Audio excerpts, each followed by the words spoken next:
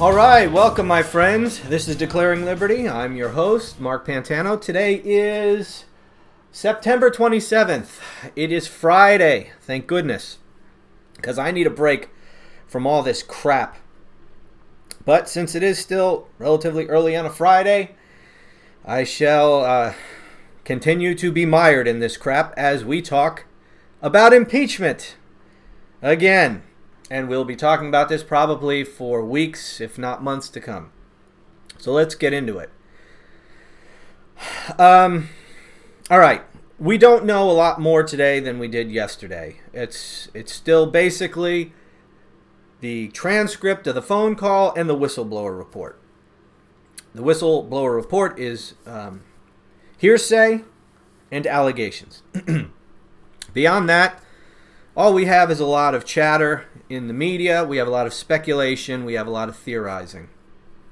That's what we have. If this is all we end up having, nothing much is going to come of this. You can't impeach and remove a president from office based on hearsay by an anonymous witness. That you just can't. Now, technically, if you have enough votes, you can do it. But practically speaking, you're never going to get enough votes if that's all you've got. So they're going to have to produce more than this. And I fully expect them to, because this whistleblower report talks about other witnesses, and there's a lot of avenues of investigation if you just follow the whistleblower report. And so I expect us to start hearing names of people involved. We're going to eventually have to find out who this whistleblower is. That person is going to have to identify witnesses that they alluded to in their report. And those witnesses might lead to other witnesses, might lead to other information and documents, and who knows where this thing ends up going. But don't be misled. See, here's how I am going to approach what I believe to be my role in all this. I try to be as honest with you as I can on this podcast. I'm a conservative, but I am not a political hack. And increasingly, I am disgusted by all the political hackery on our side. The commentators, the radio guys, especially the radio guys, I'm just so disgusted with them. They're such hacks. They are such sellouts. But you know this. I've been complaining about this for a while. I see it as my responsibility, or I'm taking it as I'm giving myself this responsibility to be as honest with you as I can all the time about everything. Whether it's something I think you want to hear or not. The problem with so much of conservative media, phony-ass conservative media, is that they only tell you what they think you want to hear. And more importantly, they do not tell you anything that they think you don't want to hear. Because in the age of Trump, in the age of hyper-partisan, social media-fueled political discourse, everything is so polarized, nobody can tolerate anything that they don't want to hear. And I know why these talk radio guys and everybody else in conservative media have become such sellouts. It's because if they say anything that their listeners or viewers or readers don't want to hear, they will be attacked and abandoned. People will stop listening, stop reading, stop watching. That's why. That's the main reason. And it's a problem. It's a serious problem. And the easiest thing to do if you want to attract the biggest audience possible and keep them there is to tell them what they want to hear, and more importantly, don't say a single thing that they don't want to hear. That's at the heart of it. Well, I'm going to tell you what I think, whether it's what you want to hear or not. And hopefully there are enough of you who feel the same way, who are serious people, who I hope, agree with me on the issues. And even if you don't agree with me on the issues, that's fine too. I am perfectly happy and welcome anyone who doesn't agree with me politically to listen to this podcast. I value debate. I really do. I am not one of these people who... There's so much of this now. It's people only follow and listen to people that they agree with, and they block anyone they don't agree with. I mean, you see this on social media all the time. Someone says anything that they don't agree with, and they block them. They won't even hear any opposing points of view. I have a lot of liberals who follow me, and I engage with them frequently. Because the truth of the matter is, there's not a lot of them, but there are some serious, well-meaning, considerate leftists. There really are. Again, not a lot, but they exist. And if you're one of those, welcome to this podcast. I appreciate you listening. But I know there's probably not a lot of you. I know my audience is probably mostly conservatives who are not political hacks. Because if you're a political hack, you abandoned me long ago. And honestly, good riddance. I hope you come back. I hope you get your head on straight. I hope you abandon the cult crap.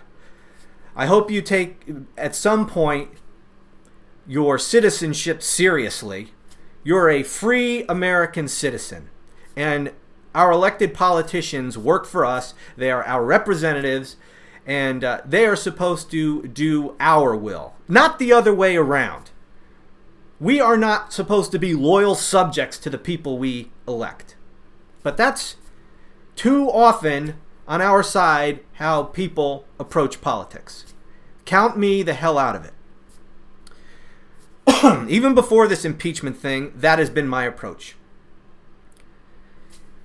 And that is going to be my approach throughout this impeachment thing, however it goes, and from there on out, and for as long as I am doing this podcast, writing, and speaking out. Excuse me.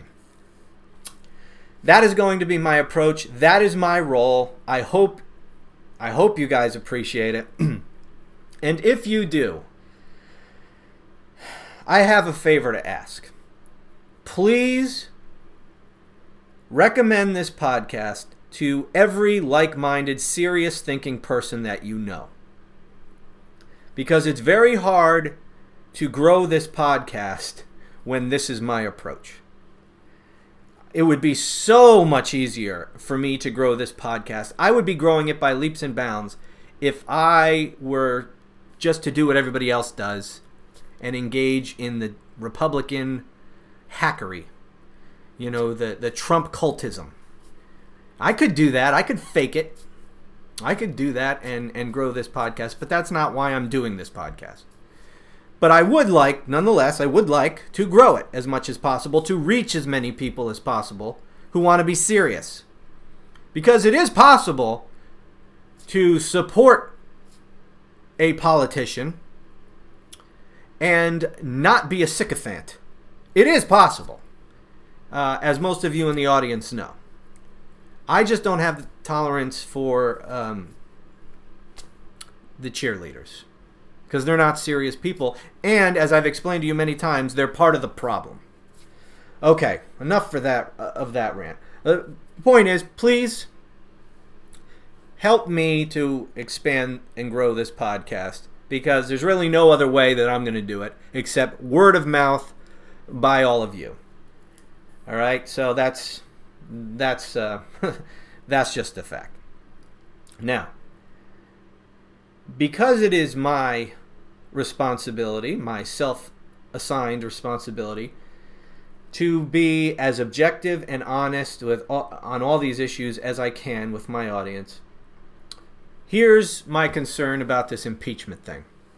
I think it's much more serious than most of the sellout conservatives are telling their audiences that this is. Now, a lot of them are just too stupid to see what's going on here or what could be going on here and to game out the possible repercussions.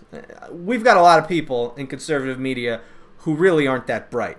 And some of them have actually risen to the absolute heights of the conservative commentary class. And it's really quite amazing. Some of our dumbest commentators are some of the biggest hosts, amazingly enough. I'm not going to name any names, but whatever. Okay, so they might not really know what they're talking about in all this. This really analyzing this stuff objectively is maybe over their head for some of them. The others, well, they're largely just political hacks. Okay, so here's why I think this has the potential to be far more serious than you're hearing elsewhere.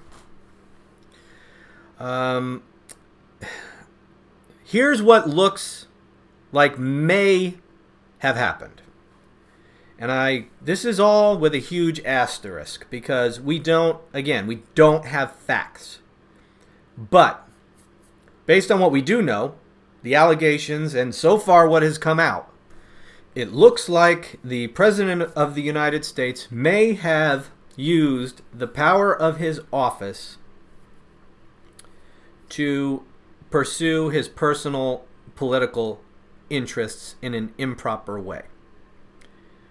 That is at the heart of this. It's basically an abuse of power issue. Now, that may not turn out to be true at all. But based on the allegations, and so far what we've learned, nothing has disproven any of those allegations. That is at the heart of it. To what degree all of that may have happened, I don't know. But to me, that is a far more serious issue than people on our side will acknowledge. It's important to keep in mind that there is a difference here. There's some gray area that people don't seem to appreciate. A president can act in his official capacity, and then he can act in his personal capacity. The problem here is the entanglement of the two. When a president uses his power as president to pursue personal objectives, that's where abuse of power comes in. I don't know, again, that this happened or not, but that is at the heart of the allegation. If Trump used his office to pressure a foreign government to investigate Joe Biden for his own political purposes, that is, Trump's own political purposes, that is an improper abuse of power. Whether or not that is criminal will depend on facts. I don't know. It certainly becomes more likely to be criminal if there was a quid pro quo involved, if Trump held out taxpayer money in the form of foreign aid to this president of the Ukraine and said, you're not getting this money unless you investigate Joe Biden. That makes it even worse. But we don't know any of that. That's what this all... Ultimately, this is all going to hinge on facts. And right now, we don't have any.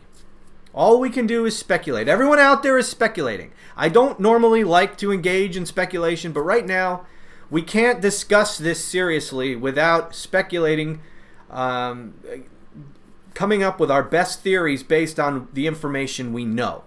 And as we learn more information, we can tweak our theories, change our theories, change our speculation. But for purposes of discussing this, we kind of have to engage in some degree of speculation because we just don't have facts. Now, I could just hold off and say, well, until we have more facts, I'm not going to discuss this at all. But I think it's important to discuss it so that we properly understand this.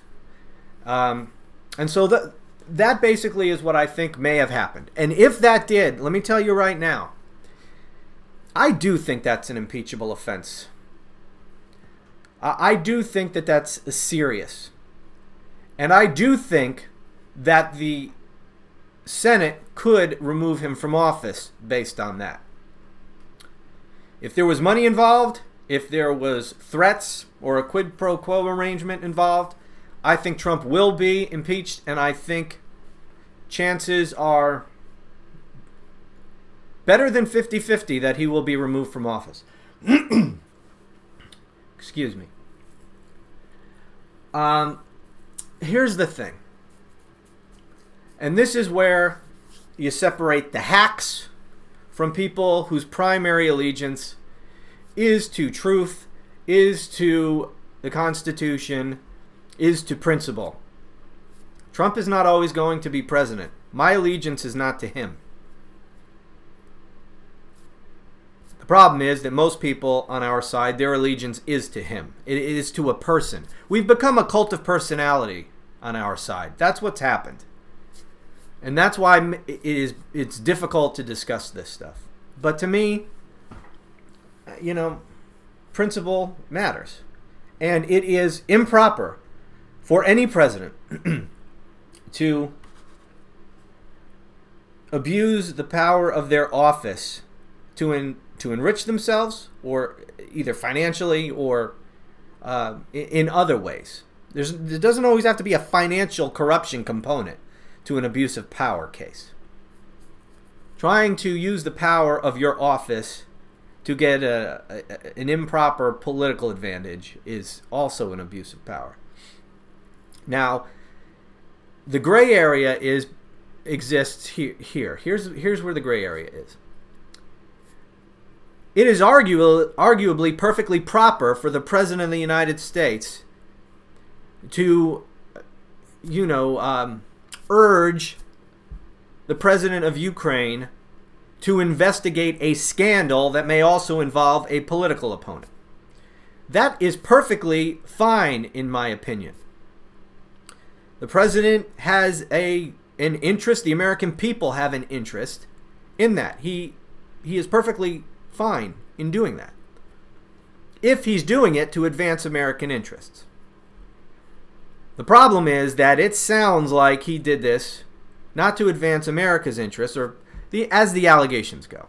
He may have done this not to advance American interests, but to advance his own personal political interests. And the evidence of that is the involvement of Rudy Giuliani. That, to me, is the troubling aspect of this that we know as a fact happened. Giuliani admitted it. Trump admits it on the phone call. We've heard it. Rudy Giuliani is not a government official. He cannot, as a private citizen, be conducting business on behalf of the United States. He is not. He is acting in Trump's personal interest. He is his personal attorney. That is the role in which he was communicating with these people. That is a problem. And that's where the gray area turns into black and white. Because it's fine to do certain things in the interests of the United States in exercising your power. It is not okay to exercise your power for personal reasons. An involvement of your personal attorney to pressure another government to investigate a political opponent, that sure as hell looks like you are using the power of your office to advance your personal interests. If that turns out to be the case, I think Trump will be impeached, and then we're going to have to see what happens in the Senate. I think this is way more serious than people think. Now, to some of the facts. Really, I want to address just some of the things I'm hearing on our side. I'm hearing that there's nothing to this because there's no evidence of a crime in this phone call. I hear that all over the place. The problem is the phone call isn't all to this. It's not the whole story. That's not the whole story. It's everything else that is surrounding this phone call. This phone call didn't take place in a vacuum. There were other communications leading up to this phone call, and there were communications that happened after this phone call. It's not just what the president did or said, it's what other people did at the president's direction and request. All of that needs to be looked into. All of that is going to be looked into. So this is not just about the phone call. And as I said yesterday, these phone calls between heads of states, they don't just pick up the phone and call each other and then start talking. Oftentimes, there were preliminary conversations between staffs back and forth to say, hey, this is what we're going to talk about. This is what we're going to say. This is what we're going to request. So that there's no surprises. Heads of state aren't going to be surprised on a phone call with each other. And it's obvious from reading the transcript of the phone call, that there were preliminary communications. It's obvious to a trained ear listening to that or reading that. There were preliminary communications. What were those about? And what happened afterwards? Trump wanted, and here's the problem, even in that phone call, Trump tells Zelensky, president of Ukraine, that he wants to put his people in touch with William Barr, which would have been perfectly proper because William Barr is a government official. He is an attorney general. And if Trump's interest was just in, investigating corruption that we have an interest in, then putting his attorney general in contact with Ukraine people, that would be proper. But then he says, and I'm going to put you, I want you to talk with Rudy Giuliani. Well, that's where it's problematic, because Rudy Giuliani is his personal attorney. Why would Trump be putting government officials from Ukraine, who he is trying to pressure to investigate his political opponent, in touch with his personal attorney? That just sounds improper. We're going to have to hear about that. What was that about? I'm not making conclusions. I'm not drawing conclusions. What I'm telling you is these are the reasons why I think this has the potential to be far more serious than the hacks on our side are saying. They just want to casually dismiss this all as a witch hunt. They just want to use the same defense that they have been using all along. And all along up to this point, that defense, claiming that everything is a partisan witch hunt and there's nothing to any of this, has largely been the correct defense because it's largely been true. I mean, the Russia collusion thing was a witch hunt. It was fake. There was nothing to it. There appears to be something to this. This was not made up. The phone call did happen. We read it. So this wasn't completely made up. Now, has it been blown up?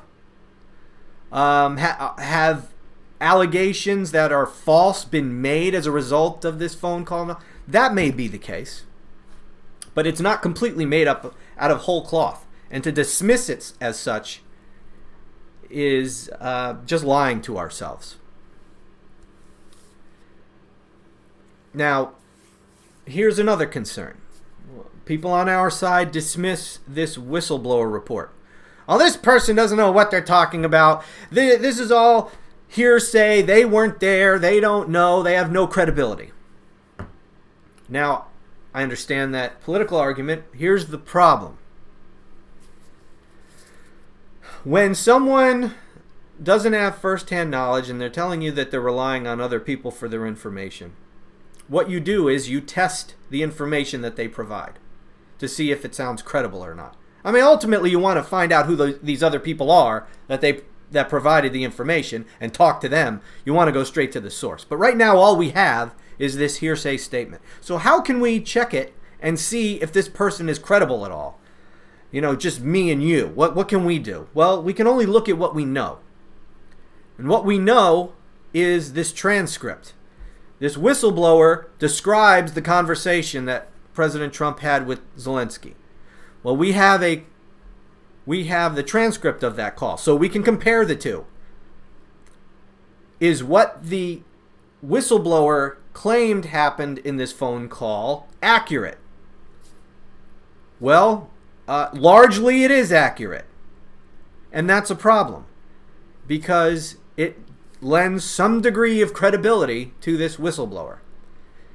And it makes you wonder if they were largely correct about the phone call, are their other allegations correct?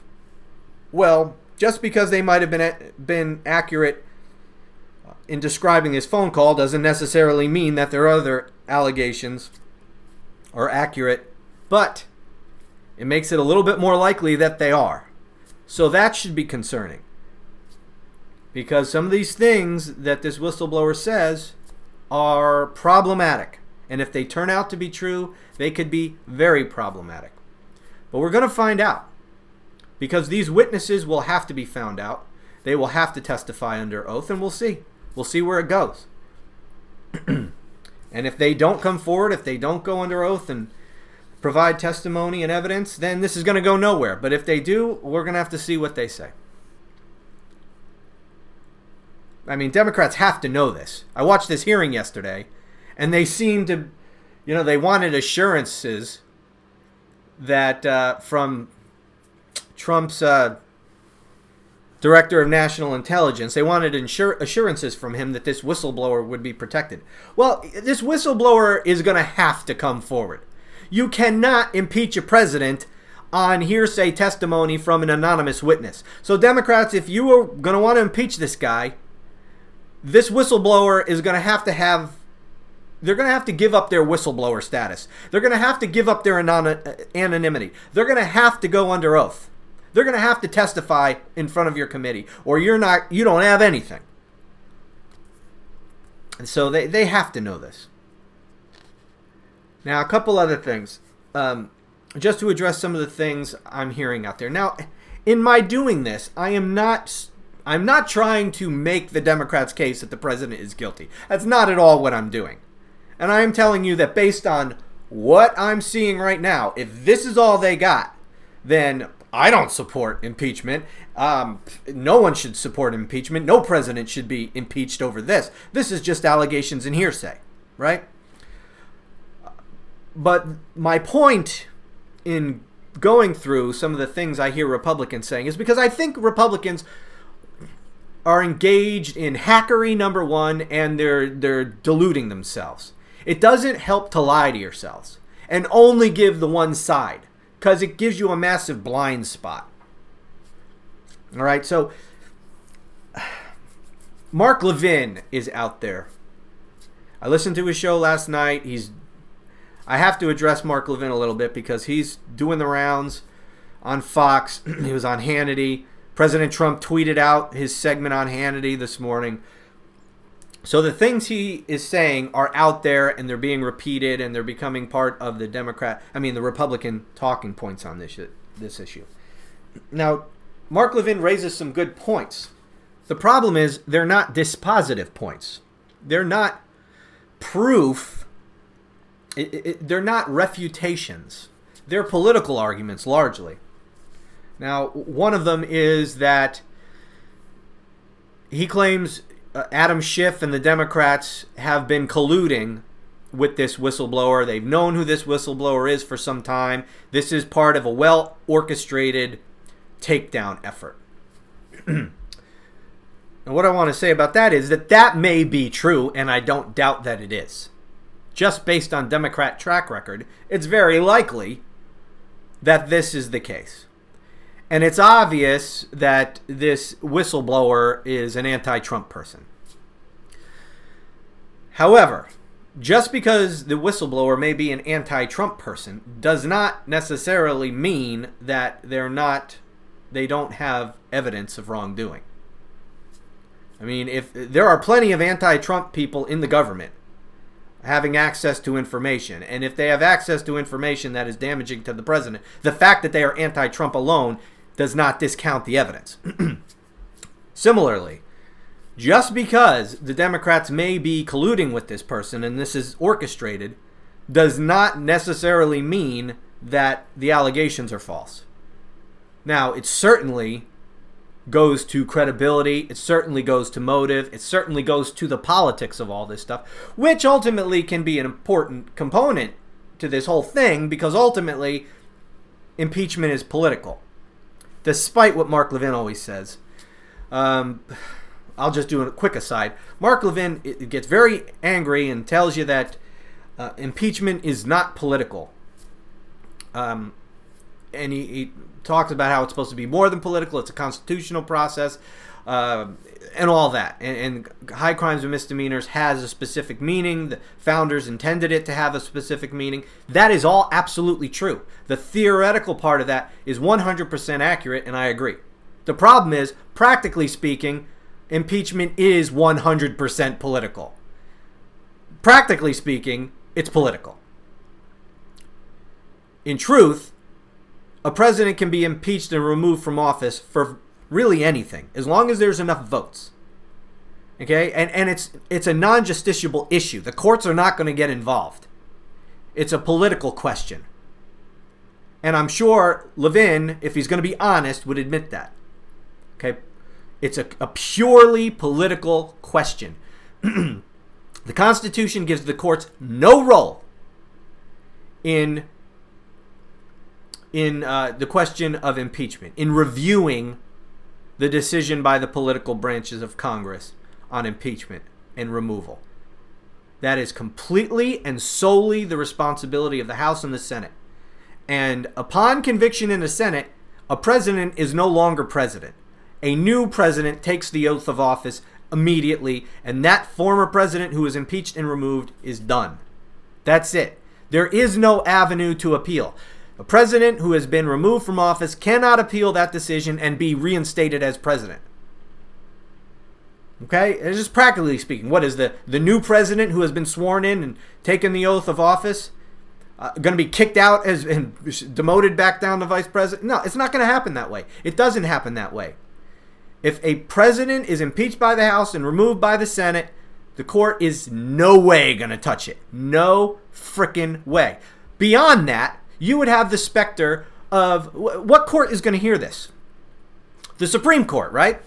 Obviously, it would have to be heard by the Supreme Court. Well, guess what? The Chief Justice of the Supreme Court was the presiding officer, oversaw the trial in the Senate. The Constitution calls for that. Well, the Chief Justice of the Supreme Court cannot be both the trial judge and then the appellate judge. Oh, but Mark, he can recuse himself. The further you go down that line of inquiry, the more ridiculous it becomes. It's a non-justiciable, it's a non-reviewable political decision that lies solely with the Congress. And in that way, it is a purely political decision that cannot be undone. Period.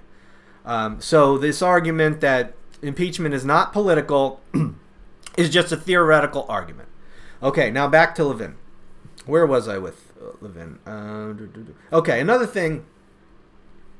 So his big point is that there is collusion here between the whistleblower and the Democrats. To which I say yes, but that's not a defense. It doesn't refute the charges. Both things can be true. There could be a coordinated effort to get the president and the underlying allegations be true. And I'm not arguing that they are. I'm arguing that this is not necessarily a defense. And these types of defenses are not going to work. This is a serious impeachment inquiry. It's a formal impeachment inquiry in the House. And this is going to turn on facts. We're going to have to deal with the facts whenever they come, whatever they are. That's what this is going to turn on. And I'm not suggesting that what Mark Levin is raising is not relevant. They are relevant. These things are relevant.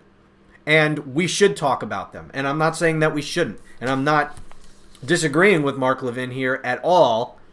I am just trying to tell you the other side of it. Because it does us no good just to ignore all that. And here's the other thing, too, about how I view my role. I largely, in all this stuff, focus on what is the negative aspect about this for us. And the reason is because you get the cheerleading anywhere else. You can get all of this stuff. You can get but this is a witch hunt, and this is the Democrats are coordinating with the whistleblower, and well, what about Joe Biden? He's corrupt, and all of that stuff.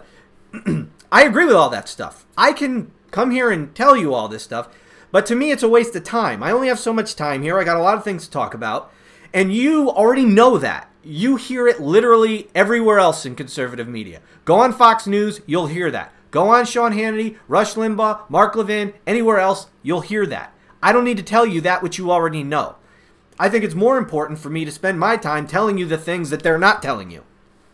Giving you the flip side, so that you're not caught off guard, so you know the whole story and the whole argument. And that's why I'm telling you this. So I don't disagree with Mark Levin. I'm just saying, well, that doesn't necessarily refute these charges. That's the point.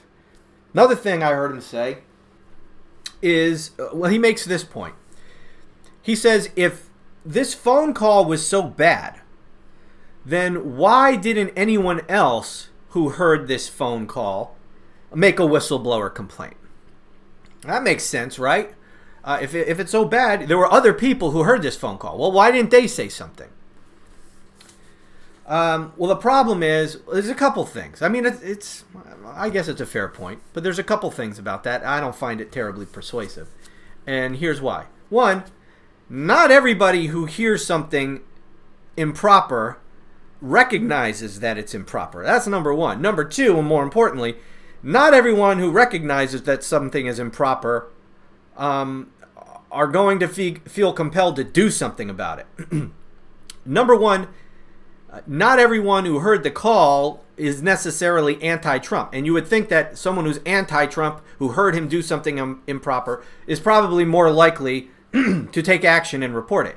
Someone who is maybe pro-Trump might be less likely to take action and report it. So if there were pro-Trump people there, even if they did recognize that it was improper, they might, for their own political reasons, not want to do anything about it. Number three, some people aren't going to report something improper because they just don't want to stick their neck out.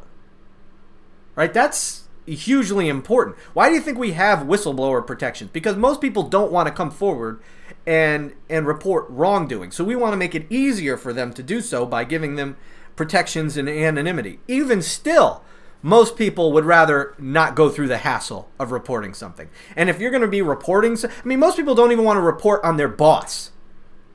Even with whistleblower protections. Just their regular old, my agency assistant director or somebody. Most people don't even want to report that because of the hassle. Especially if there's no damage to them. If you're just somebody, a stenographer basically writing down this phone call, look, if he did something improper, it's not affecting you. And do you really want to stick your neck out? Well, a lot of people might not. So just because someone didn't report it, to me, is not persuasive that it didn't happen or that it wasn't improper. But beyond that, the phone call itself is not all that improper. And most people listening to it wouldn't recognize much improper in it. I think what happened in that phone call, there is something that is improper. And that's the Rudy Giuliani aspect of it, as I already explained. Most people don't pick up on that and realize that that's a problem. A lot of people wouldn't. That's the gray area. And most people don't understand shades of gray. Most people don't understand the difference between a president acting in his official capacity versus acting in his personal capacity. So I wouldn't, expect many people to even pick up on that. But So really the Giuliani aspect of it, to me, is the only thing that sounds improper. But the phone call is not all of it. And so if you're just someone who, all you know is the phone call, you were sitting in for the phone call, or you heard the phone call later, you're transcribing it, whatever it is. Or actually, you wouldn't have heard it later because they don't record it. It's just the transcribers. So the transcription isn't even necessarily verbatim accurate. It's the best we have because there is apparently no recording of it. So if you're just someone who's heard the conversation, you're there in the room, or you read the transcript later, or whatever it is, you might not even necessarily see anything improper. So pointing out that nobody else has come forward, to me, is not persuasive. The other point about it is the phone call isn't the only thing. As I explained, there's a lot of surrounding activity surrounding this phone call. There were preliminary discussions. There were follow-up discussions. There were actions taken after the fact. All of this, we don't know any of that. And it could very well be that this whistleblower, and this is complete speculation, but it's just to refute the idea that because nobody else came forward, that this is proof that there was nothing wrong. Well, this whistleblower doesn't just reference the phone call. They reference other things and other people. Now, those other people may have witnessed other things or know about other things, some of this other background information besides the phone call. And it may be those things coupled with the phone call that raise the red flags. So just the phone call taken on its own, if that's all other people were privy to, because not everybody involved here is privy to the same information. You have a whole bunch of different people in different roles. They have some bits of information, but not other bits of information. Some people have multiple bits of information, presumably. So if someone is just privy to the call, that's all they know. They don't know anything about anything else that's going on with respect to the call and the things discussed in the call, then they wouldn't even necessarily think anything's wrong at all. So it's not persuasive to me that nobody else reported anything, and as that's some kind of proof that there's nothing wrong. It's not just the phone call, as people on our side are leading you to believe. That's not where this is going. If the phone call were the end of the story, I would agree there's nothing here. There's not enough here anyway. But the phone call is not going to be the end of the story. All this other stuff is going to be relevant, because you can't understand what that phone call was about unless you understand all the other things. Because Trump clearly references other things, alludes to them, and we need to know what those are, because that gives context to what we're hearing in the phone call.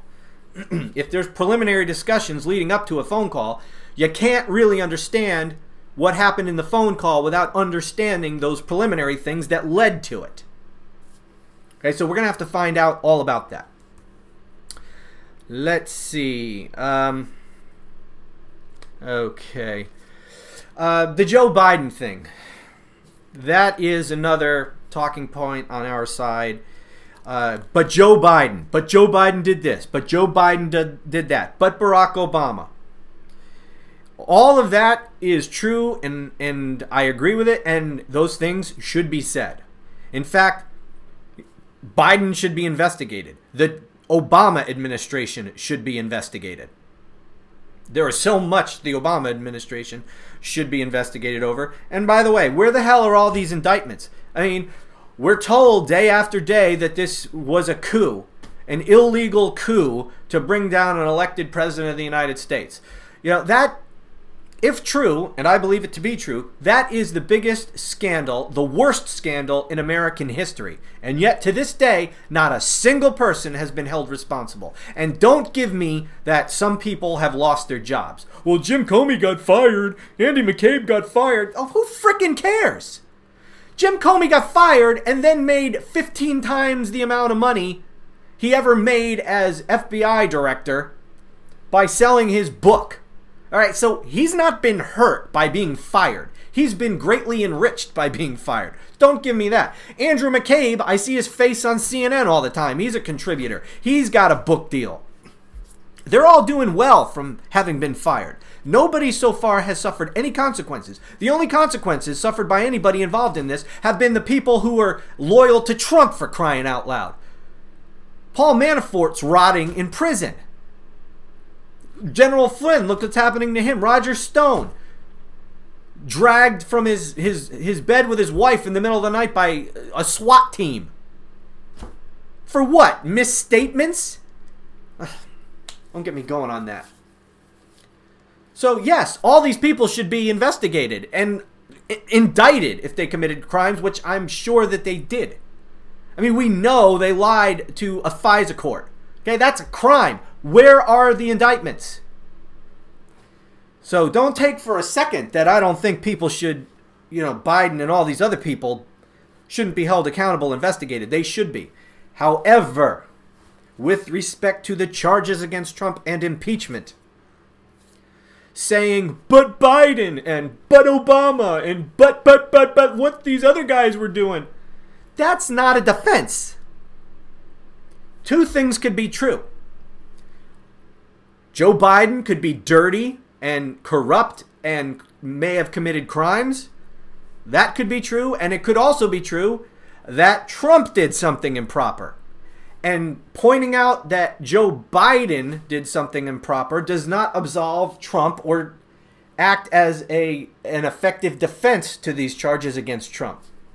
So I understand why those points are being made, and those points should be made. And I don't disagree with those points. Again, it is my role to tell you the flip side that people on our side don't mention. And they make these points thinking that they are dispositive. Pointing out that there was coordination between Adam Schiff and the whistleblower. That's not dispositive. That doesn't prove that the allegations are false. Again, both things can be true. All right, let me see. Oh, another thing I've heard is that because Trump released the transcript, that's proof that he didn't do anything wrong. Because why would he release the transcript if it proved that he did something wrong? Well, that's a good point. I get the point. It's a point that should be made again. However, to me, it's not terribly persuasive. Because number one, to me, I see that transcript and there are red flags for me. To me, the transcript does not prove there was no wrongdoing. It actually does raise red flags and the potential for wrongdoing because he specifically mentions his private attorney and he wants Ukraine. He's talking to the president of Ukraine, telling him, I want you to get with my private attorney and coordinate on this investigation involving my political opponent. I'm sorry, that raises red flags. I don't care if it's a Republican in office or a Democrat in office. That's red flags. If he had just said, I want you to discuss this with my attorney general, and that's all he said, that would not raise red flags. But the second you make this about your personal political prospects and you are using your personal attorney in this, that is red flags. Now, that's not proof of a crime either, but it raises serious questions. So, back to the point about releasing the transcript. So, one, releasing the transcript, to me, is not proof that there was no wrongdoing, because one, as I said, it actually does prove that there is something to at least be concerned about and the potential for wrongdoing. Two, there are reasons why Trump would release it that don't necessarily mean that there was no wrongdoing. One, we knew about the transcript. Once we found out about the transcript, that's when the calls began for him to release the transcript. It's kind of this thing, what's worse? The truth or the cover-up? And it could have been, they looked at this transcript and they said, you know what, it doesn't sound that bad. They know about it now. And if we don't release it, they're going to be accusing us of a cover-up and all of this. It's better to get ahead of this and release it and then say, see, there's nothing wrong here. That could have been their calculation.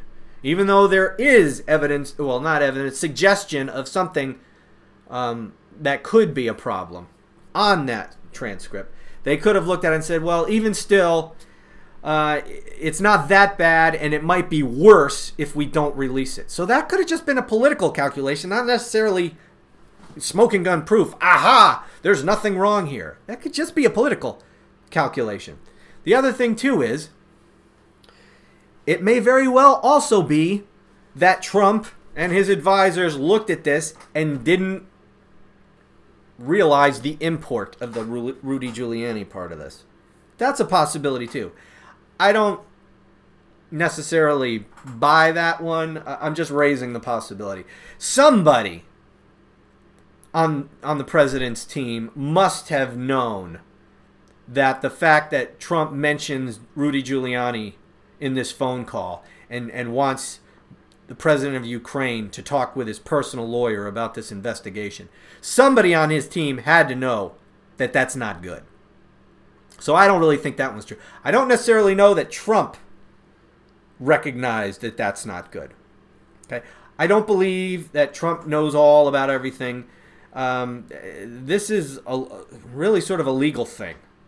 And it may be that Trump did not appreciate how bad that is and why you shouldn't do that. That's possible too. But I think somebody on his team had to have. I think it could very well have been that they just simply made a political calculation that releasing it would not be as bad as not releasing it. That the accusations of a cover-up would be worse. And eventually they'd be forced to turn it over. Either politically or legally. They would be forced ultimately to turn this over, more than likely. And knowing that, it's better not to go down that road and get the accusations of a cover-up. Better just to put it out there and argue that, see, it doesn't show anything bad. So, all right.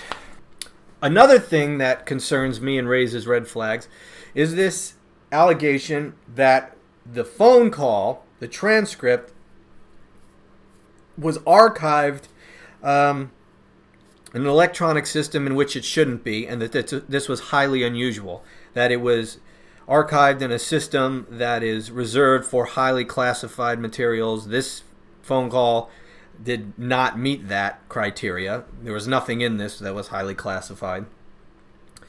And so the allegation is that they were trying to hide this, that they knew that there was something improper on here, perhaps the Giuliani component, and that they wanted to hide this and cover it up. Now, I don't know that that's true, but that concerns me. Because, again, this Giuliani thing, while there could be a good explanation for this, I will not pass judgment yet. It stinks, to be quite frank. It's very troubling. And they may very well have known that. You know, Trump may have said this, and his people recognized right after the phone call, oh man, why did you mention Giuliani? That's, we got to hide this. If that happened, that's not good. And that could, and I don't know that any of this is true. I don't know if it was hidden, as they say, if it was put on this system. And maybe there's a good reason. If it was put on this system, there may be a good reason why. That had nothing to do with covering it up. I don't know. These are all facts we don't know. But I am just imagining basically worst case scenario and what could potentially happen. I'm not, I'd rather envision the worst case scenario than just to stick my head in the sand and pretend that it's just a witch hunt, and that alone, saying that is just going to make this go away. I hope that as the facts come out, that a lot of these things are disproven. It wasn't moved to this other system, or if it was, there is this good explanation for it. There was no cover-up. And I'd love to hear that there's this good explanation for the Rudy Giuliani connection to all this. And I'd love to hear all of this. Good explanations for all of this. And I'd love to see this whole thing just fizzle out, go away, to know that nothing improper happened. That's what I want to see happen. But I am just looking at it, and I'm telling you honestly, these are the questions that come to my mind when I hear this stuff. All right? Okay, one last thing. I wrote this earlier on Twitter. It was intentionally cryptic. Here's what I wrote. Keep an eye on Attorney General William Barr. He may be pivotal. All right? That was intentionally cryptic. I have to be intentionally cryptic on my social media sites. I can't be completely honest like I can be here on the podcast. Okay, my social media is filled with the Kool-Aid drinkers, the Trump cheerleaders, with whom you cannot have a serious conversation. All they want to hear is Trump is the greatest president in the history of the world, and anything short of that, they just go crazy and unfollow you and attack you and all that. And who needs it? So I'm intentionally cryptic. That's another reason I did the podcast. It's a place where I can come and be completely honest with you. Not that I'm ever dishonest on my social media sites. I never am, ever. I just don't necessarily tell you everything I'm thinking on those platforms. I do that here on the podcast. The other reason is social media does not lend itself for deep discussions of anything. And a lot of these things that I try to think through, I can't really find a good way to communicate that in a stupid tweet. So it's pointless. So I use these different platforms, the podcast versus social media versus my website and YouTube and things like that. I use them for different things.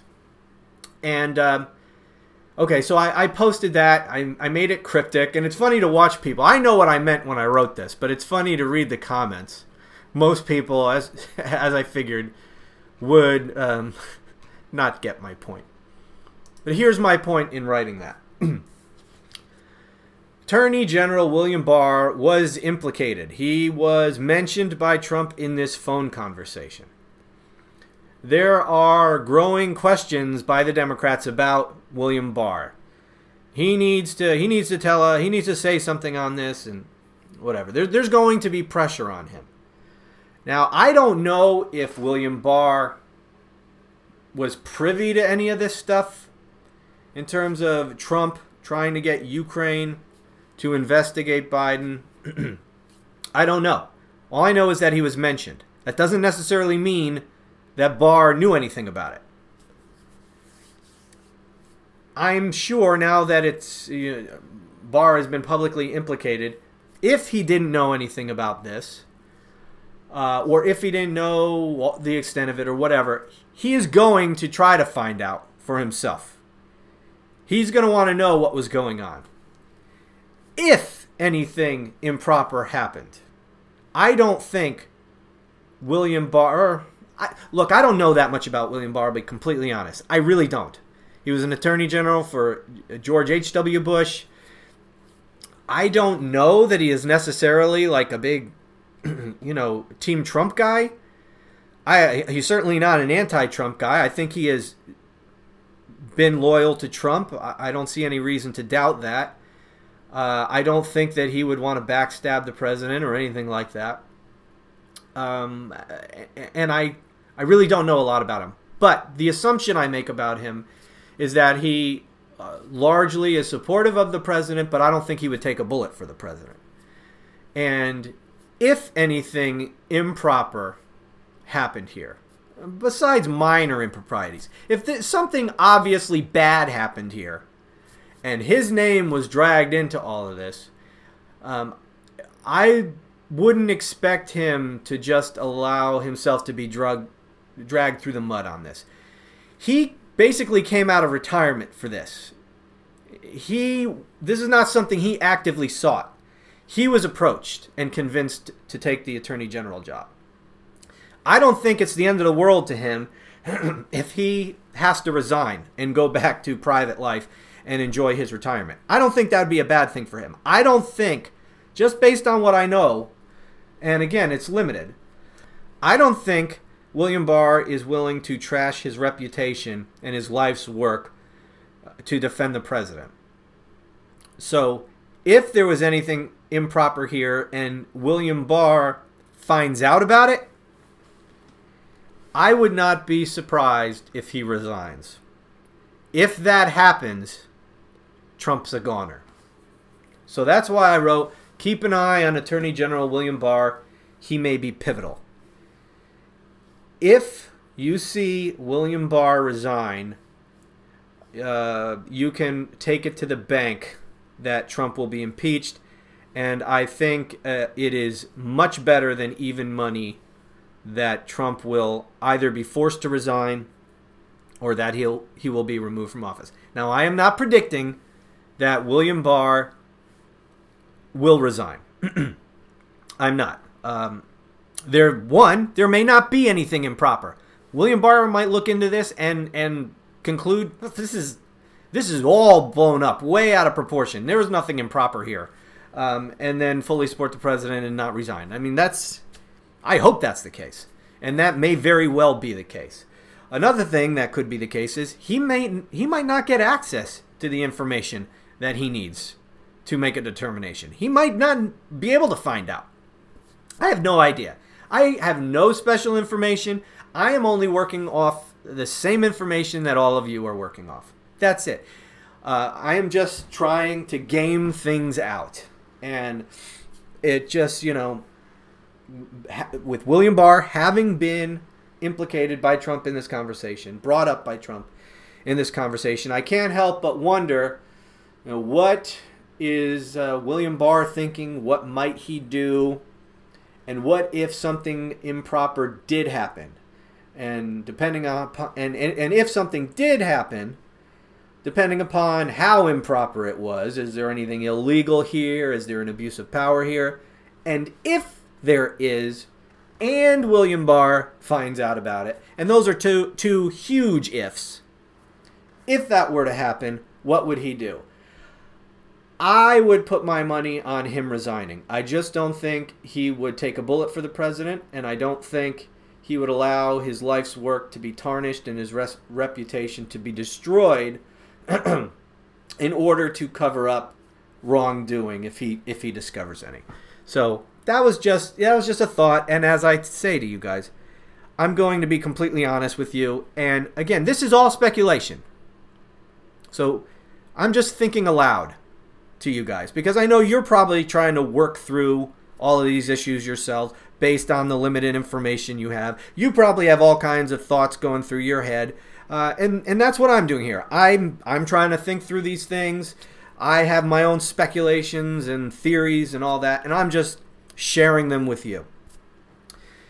But if William Barr resigns, you can consider that the beginning of the end of Trump. I don't see how he survives that. He won't survive it if that were to happen. But I'm not predicting it, so that's just sort of an interesting aside, something I was thinking of. And by the way, I know when I get off this podcast and I read more and I think more, I'm going to come up with other ideas, other thoughts, some way off the mark, maybe some not so way off the mark, I don't know. But I will share them with you as they come to me.